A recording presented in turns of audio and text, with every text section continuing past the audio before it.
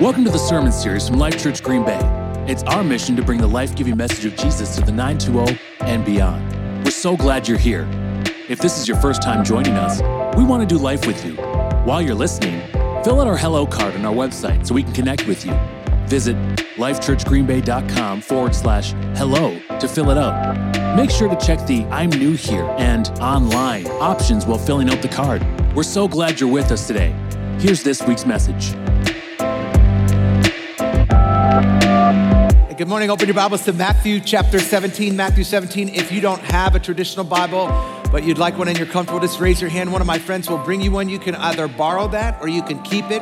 It's our gift to you. Or you can take your smart device and open the YouVersion or the Bible app, and all the notes and scriptures have already been uploaded on there. If you're watching us online or you're at one of our other gatherings, love you guys and so glad that you guys are a part of our community, and so glad you guys are a part of our community in this post 4th of July weekend. What a great, that last song is just, I felt like that was the new song, but then Pastor Barry told me that we had another song that was a new song, and that last song, I don't know what it was about it. It just hit. It was like Pastor Sonny talked about how music has a spirit. I think that there's gonna be some people who are gonna look back on today, and every time you hear that song, you're gonna remember some sort of a breakthrough, some sort of a connection that you had with God. I think that song is gonna be a monumental song in somebody's life. And what a great message by Pastor Dallas last week. That was what you call a banger. That was like, it was so good. It was like, it had all, I told Pastor Sonny when I was listening to it, I think from my perspective and in my opinion, that was the best message I'd ever heard Pastor Dallas speak. It was intelligent, it was intuitive, it was entertaining, it was funny. It made me want to be more connected to the topic that we are about to embark into, because I love the idea of this series. Pastor Dallas has been coming up with the last few series ideas that we've been in. And I love the idea of doing a whole series, not only on the greatest sermon ever preached, but the most important sermon ever preached. Like I love The Chosen. I don't know if you guys have been watching The Chosen. I know that it takes some flack online, and there's all sorts of rumors and misinformation about it out there. But I'm just gonna tell you that when I watch that show, it makes me wanna love Jesus more. It makes me wanna know him more. It makes me understand him more. After all of the schooling, after all of the education, after all of the times that I've read scripture, I didn't think that it was possible for Jesus to come more alive. I mean, I'm a pictorial reader as it is, so when I read something, it's like I'm watching a movie inside of my mind. And so when I watched The Chosen, it was just like, I said to a friend of mine, it made me like Jesus more. It was like, it's such a weird statement for a guy who's in the Jesus business to make, but like, it's made so many different stories come alive, and the Sermon on the Mount is one of those stories. I've been to the Mount of Beatitudes. I've walked and I've sat on the stones that some historians would say were the stones that people sat on while Jesus spoke the message, and yet it didn't come alive even remotely like it did when I watched it on this show. I loved how they portrayed not only Jesus' delivery of the Sermon on the Mount, I loved how it portrayed his creating of it, his crafting of it. That as he was working on this monumental message, the most monumental message that ever had been and incidentally ever would be spoken, as he worked on it, as he created it and crafted it, it was a struggle for him. He wrestled with it. He got input on it. He asked questions about it to friends and to his disciples. The picture of him standing at the lakeside and practicing it, rehearsing it, like that connected with me, because that's something that I do. Like when I write these messages and then I go over them, I rehearse them. I've preached this message to myself 100 times before I've ever come out here, because of the weight, the burden, the responsibility that lays within communicating God's word to God's people. Jesus was not blind to that fact. And so in this show, the image of him kind of walking along the side of a lake and rehearsing it and going over it, and the image of him like adding things in and taking things out, and then running things by his friend Matthew and having Matthew say to him, well, have you thought about saying it like this? And having like literally Jesus being teachable and Jesus taking input from his friend to say, well, I know that you want to say it like this, but what if you said it like that? And as I watched Jesus like work through this message, what I realized is that for Jesus, it was a journey. Like I travel a lot to the point that sometimes I wake up and I don't know what city I'm in. But I've learned to love where I am, wherever I am. Pastor Sonny and I, we've been blessed to live in lots of different places over the last 27 years. We lived in North Dakota, South Dakota, Tennessee, Washington, Florida, Texas, Michigan, Oregon, California, and of course, the great state of Wisconsin. And I have loved something about all of them. The raspberry bushes in our yard in North Dakota, the Black Hills of South Dakota, the Needles Highway, Beale Street in Memphis, Tennessee, the baklava in downtown Detroit, the river with salmon swimming in it that ran through our backyard in Oregon, the beach at the end of our street in California, a hot butter burger from Kroll's, the colors of fall in Door County, or the feeling you get inside the hallowed halls of Lambeau Field. I have loved something about everywhere that we've lived. But guys, I gotta tell you, outside of Green Bay, my favorite place we've ever lived is Seattle. It's stunning. You have everything you could ever want there. Great food, music, sports, people, great scenery, hiking, trails, skiing, boating. You're right on the Pacific Ocean, surrounded by mountains. The Cascades on one side and the Olympics on the other. But there's one mountain in particular that when the skies are clear, you can see it from everywhere in the city. It's called Mount Rainier. At 14,411 feet, it dominates the skyline. I want you to look at this picture. I mean, the Space Needle is massive. It's like, it's an iconic monument that people from all over the world, they connect it. They recognize that whether it was Meg Ryan and Tom Hanks meeting at the top of it or the picture of it on a Starbucks cup, it is monumental. And yet, it is so small in comparison to the mighty Mount Rainier. And keep in mind when you look at this picture, Mount Rainier is 110 miles away from Seattle. And Pastor Sonny, our kids, we've been there, we've gone there, we've hiked it, we've enjoyed it up close in person. But even when it was at a distance, no matter how stressed or how busy I was, when I took the time to sit and just look at that mountain, it had a calming effect. It brought things into perspective. I mean, there's just something about mountains, their size, their grandeur, their presence, their prominence that changes our perspective. Dr. Martin Luther King Jr., he understood that. He talked about it in one of his most famous speeches. In the midst of crushing oppression, he said this, I've seen the promised land. I may not get there with you, but I want you to know tonight that we as a people, we will get to the promised land. And he knew that because he said, I have been to the mountaintop. I want to talk to you about that today in a message that we're calling that same thing. I have been to the mountaintop. Let's pray. God, we love you. We honor you. We are grateful to you. We are grateful for you. This is the day that you have made, and so we will rejoice and be glad in it. Thank you for victories that have already been enjoyed today. God, there are people in this room that they've already experienced. They've already encountered breakthrough. They've already experienced. They've already encountered you. Your Holy Spirit has already welled up within people in this place. And God, some of these people could go home today and not even hear a message, and their lives will have been adequately and appropriately changed. But today, God, as we bring your word forth, I pray that it falls on fertile soil. That God, the ground upon which our hearts represent would be fertile soil. That God, your word would take root, that our hearts and our minds would be changed. And we love you for it. In Jesus' name, amen. Jesus was an incredibly busy guy. I mean, sometimes we don't picture him like that, but he had so much going on. He was an incredibly busy guy, but he was also incredibly strategic. I mean, clearly, people always wanted something from him. They wanted his power, his peace, his provision. He was constantly pouring out, constantly giving himself away. And so because of that, he regularly had to get away. He regularly had to refresh, to recharge, to regroup. And a lot of times, he would do that at a mountain. And typically, he would go to the mountain by himself. He would go on his own. But in Matthew chapter 17, he took a couple friends with him so that they could have a mountaintop experience. And that's what I want for you today. I want for you to have a mountaintop experience with Jesus. Like Pastor Sonny said, I don't want this to just be a Sunday thing for you. I don't want this to be a consumable commodity to you.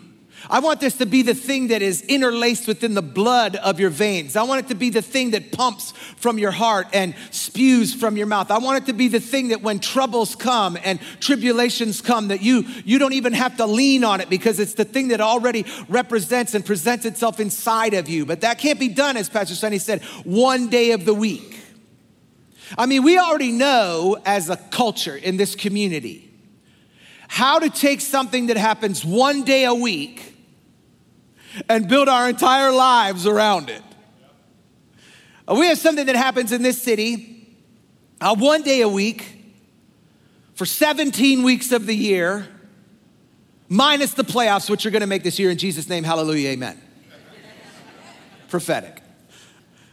We've taken something that we experience and encounter actually 16 weeks of the year because it's 17 weeks and a bye, and built an entire community around this one thing. Everywhere that you go in the world, people are connected by that one thing.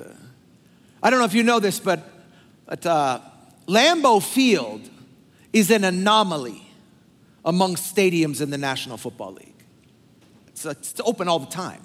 That's not the case most cities that you go to. Most cities that you go to, they have a few hours a week during the off season that their pro shop is open. You can order things online. But man, you come here, man, you could go to Lambeau Field in the middle of a normal day and there's hundreds of people there. And you're like, what is going on here? Nothing, people are just taking a tour.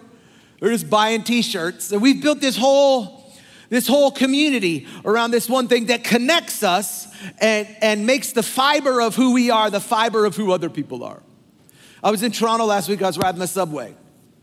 And the subway, there's no Wi-Fi. There's no music. It's dark. It's a subway. And I was sitting there by myself. My kids were across the train from me. And I was kind of alone in my thoughts. Until we get to a stop and the door opened and a guy walked on with a Green Bay Packers t-shirt. Such joy. Came in, hello, friend. I wanted to high five him. Hey, go Pack, go. I didn't know what I wanted to say, but I knew I wanted to say something because we were like connected. We were brothers. He was my new best friend. Come to find out, he didn't even speak English. He just had the shirt. I don't know where he got the shirt. I don't think he's from Green Bay. I don't know if he got it at TJ Maxx or like what it was, but there was something about when I saw that like connected them. I want that to be Jesus for you. I want the word to be that for you, that when you see people, when you sense people. Have you ever sensed another person's spirit and when you get around them, you just know like that's a good person or that's like that. You could tell Jesus people a lot of times. The Bible says a tree will be known by its fruit. Now, I want that to be the thing that connects us. And I want us to have like this encounter with God, this experience with God that supersedes Sundays. I want you, as my brothers and sisters, to have a mountaintop experience with Jesus because I believe when you have a change in place, it can bring a change in perspective. I know your daily routine can be a grind. You wake up, you wake the kids up, you drop the kids off, you pick the kids up, you buy the groceries, make the dinner, wash the dishes, put the dishes away, put the kids to bed, watch a show, go to bed.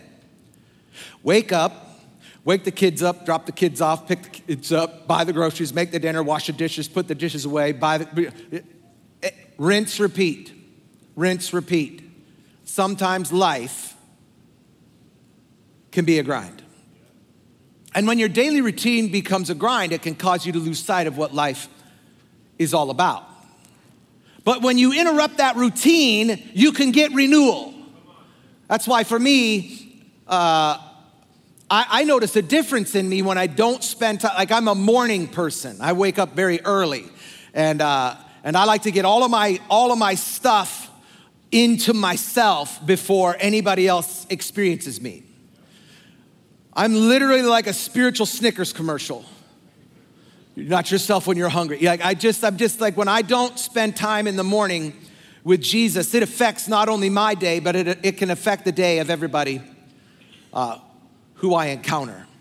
And so this idea of making it a part of who we are on a daily basis, this idea of making it a part of our daily routine, it brings us renewal. In Matthew chapter 17, we find Jesus 3 years into his ministry. He's long since delivered this message that we're going to talk about for the next few weeks. He's long since delivered the Sermon on the Mount. At 33 years old, his time has come. He's about to pick up the sins of humanity and deposit them on the cross. And in Matthew chapter 16, he tells his guys that. He kind of prophesies that. He's letting them in on the inside scoop. He says things like, the hour is near.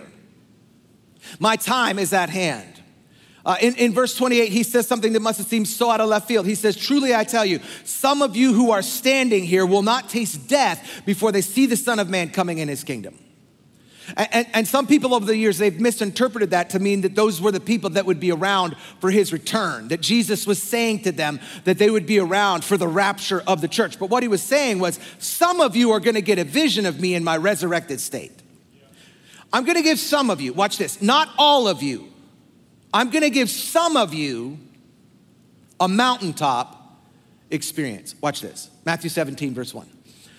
After 6 days, Jesus took with him Peter, James, and John, and he led them up on a high mountain by themselves. And I believe that Jesus wants to do the same thing for me, and I believe he wants to do the same thing for you. He wants to put us in an environment. He wants to put us in a different atmosphere so that we can feel things in a different way. The very first football game that I played in college, we played the Air Force Academy. We played in Colorado. And we went there a couple days early to try to get yourself acclimated. This is why Olympic athletes train in Colorado. They train at altitude.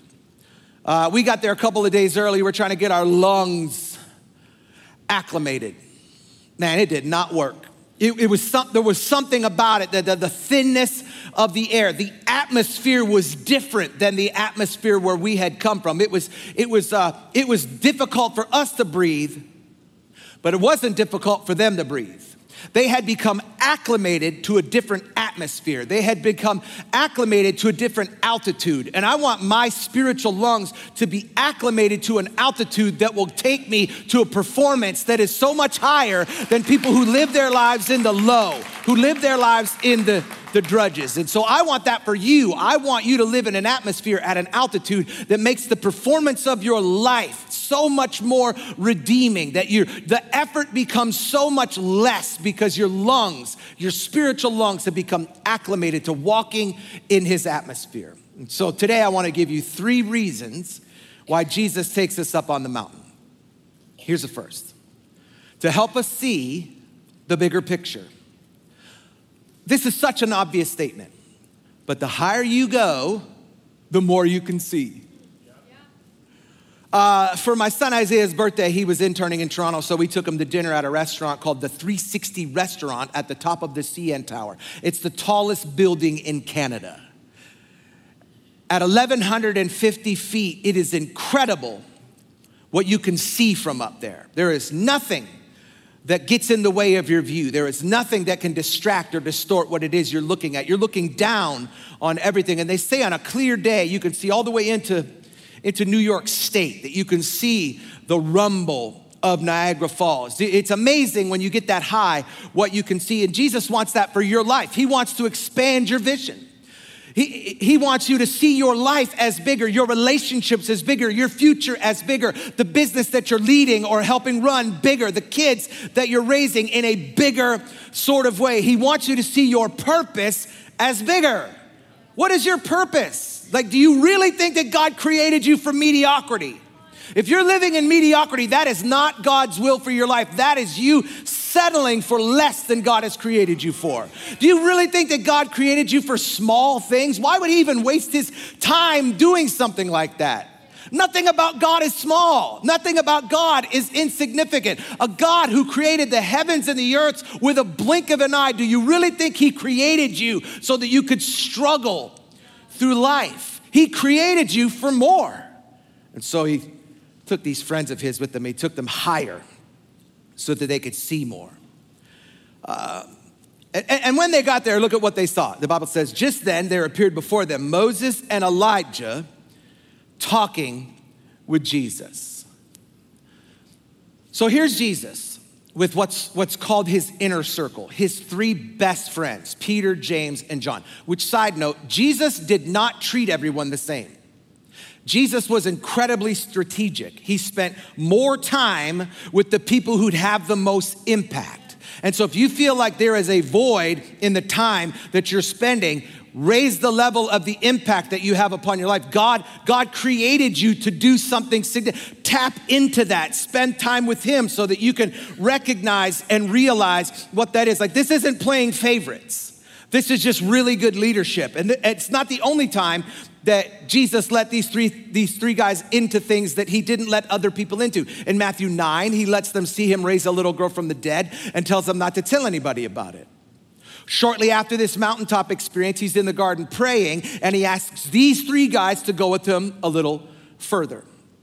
Anyway, here he is. He takes these three guys with him to the mountaintop so that they can see him be what's called transfigured. In theological terms, that's called a Christophany.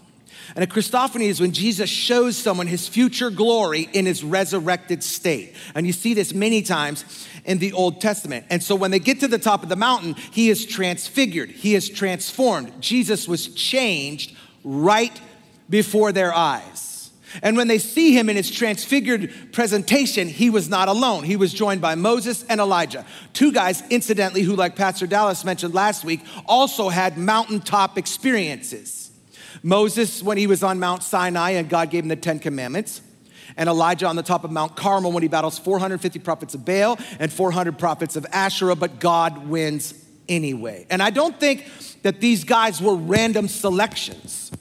I think that God chose these people because they had had the same experience that he was wanting his son to have. He was sending someone who could support his son in the struggles that he would have through the process of the transfiguration. And he wants to do the same thing for us. He wants to surround us with people who have been where we're going and have done what we're gonna do. Stop surrounding yourself with people who are lesser than. Like, stop surrounding yourself with people who are settlers. Surround yourself with people who are pioneers. Surround yourself with people who want something like you want to have, who will push you and will press you, who will move you towards what it is that you feel God has called you to do. The problem is too many of us surround ourselves with people who want to pull us down rather than people who want to push us up. And so Jesus surrounded himself with these three guys, Peter, James, and John. And when they saw this encounter, they would have been blown away.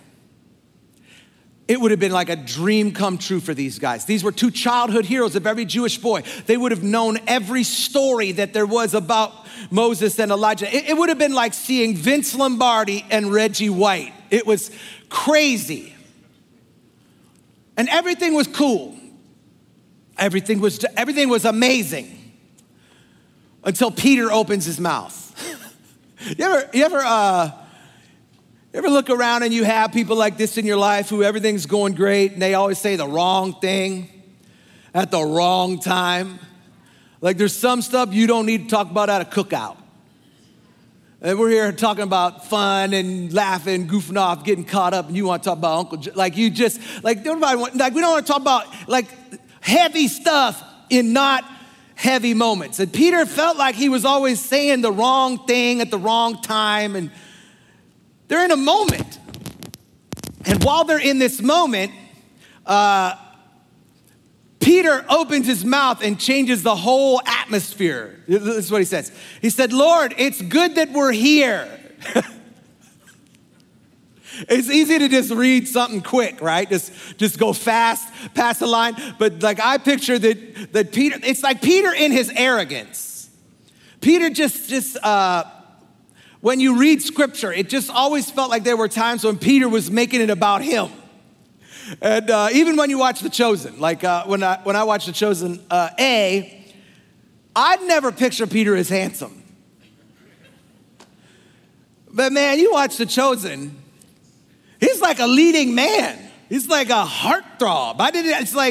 He's up a Hallmark movie. I didn't even know that's how they were gonna get women to watch The Chosen. It just was like this, I've had women tell me, bro, I never thought about Peter as hot. And he's like, and her husband's like, yeah, bro. It's like, what is going on? And so like I picture Peter with this, golden tan and muscles and stupidness. And it just says something dumb. He's like a dumb jock, Peter. He's like the captain of the football team. He's like, this like moment is happening. It's gonna change the world. And Peter goes, bro, it's a good thing we're here. Like those other three, Jesus, Moses, and Elijah needed Peter's. Anyway, that's just how I read it. You might read it quick, whatever. He says, Lord, it's good we're here. If you want, I'll make 3 tents here, one for you, one for Moses, and one for Elijah. It's like he was saying, Jesus, this is so good I don't ever want to leave. Can we just camp out here? And by the way, can it just be us up here, which sounds like a lot of churches that I've been to. But anyway, so what was wrong with what Peter said? Because it felt like he was honoring him. It felt like he was trying to serve him and celebrate him. What was wrong with what Peter said? It was off plan.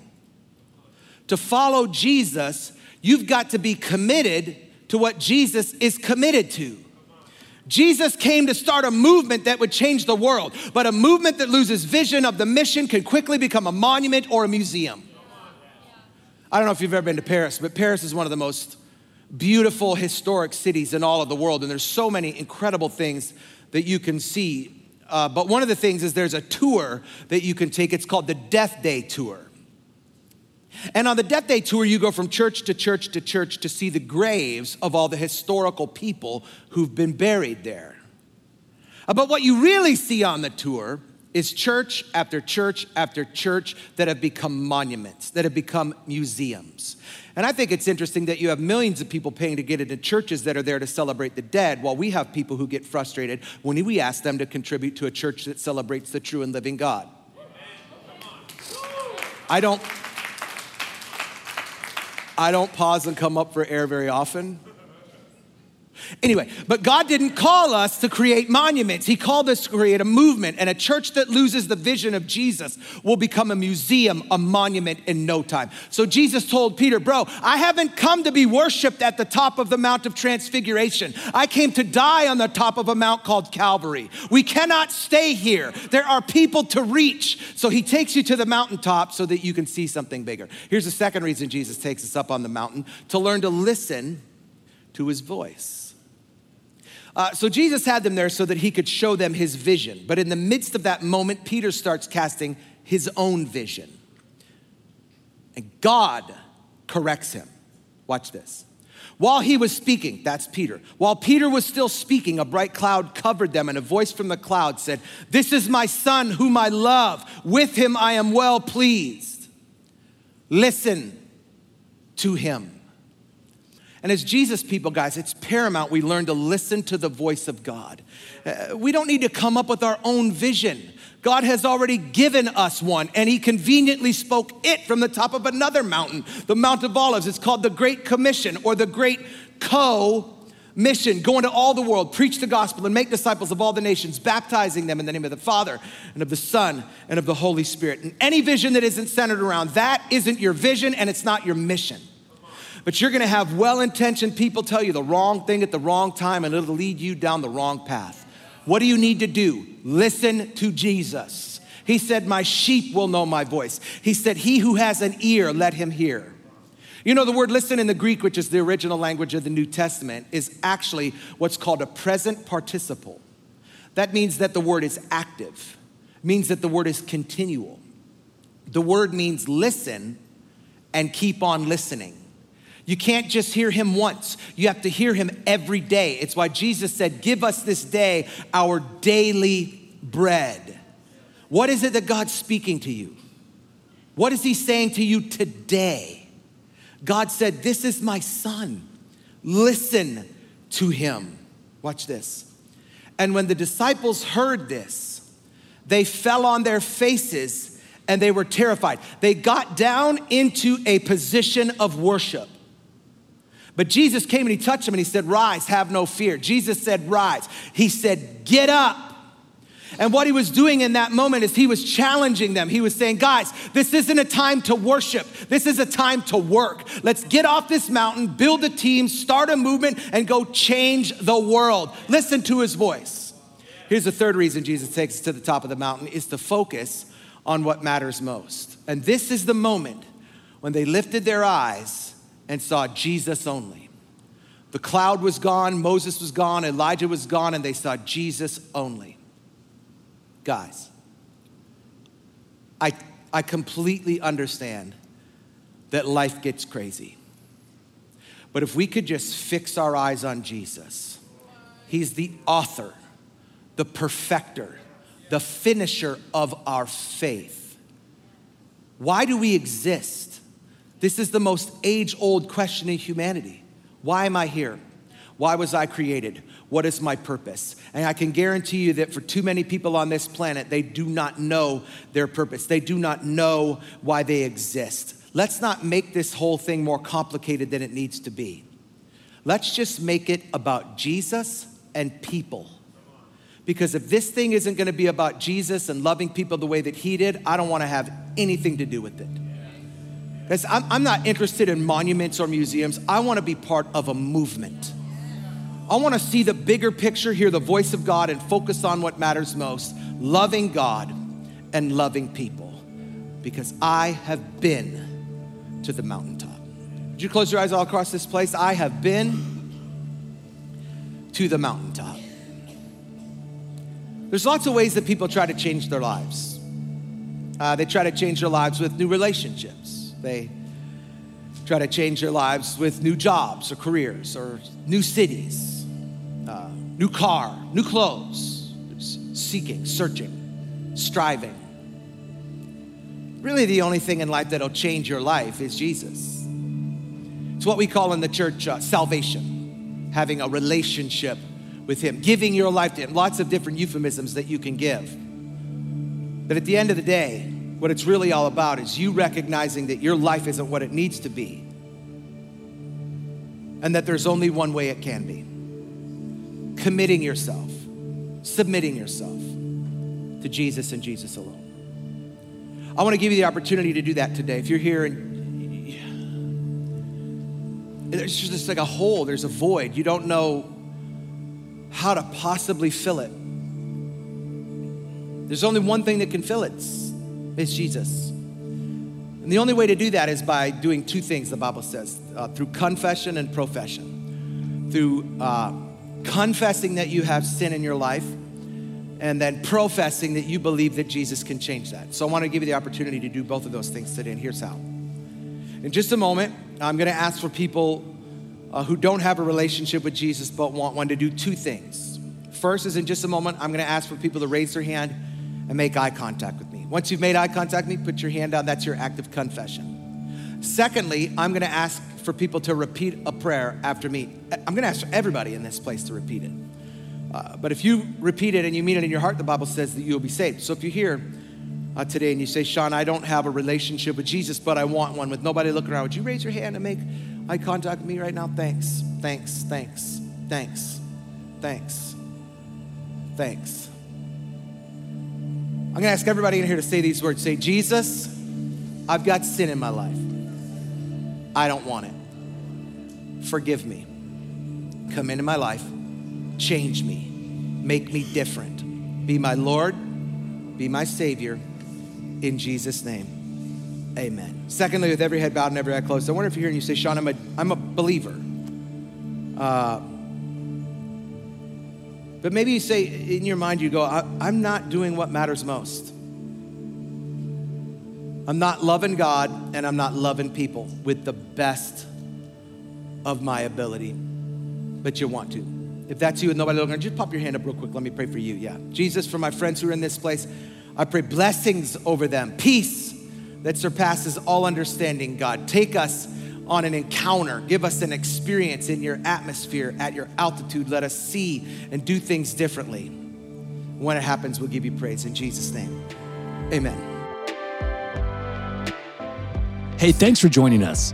If you want to dive even deeper into your faith, check out our other podcasts and small groups. You can find more information at lifechurchgreenbay.com. We can't wait to see you next week.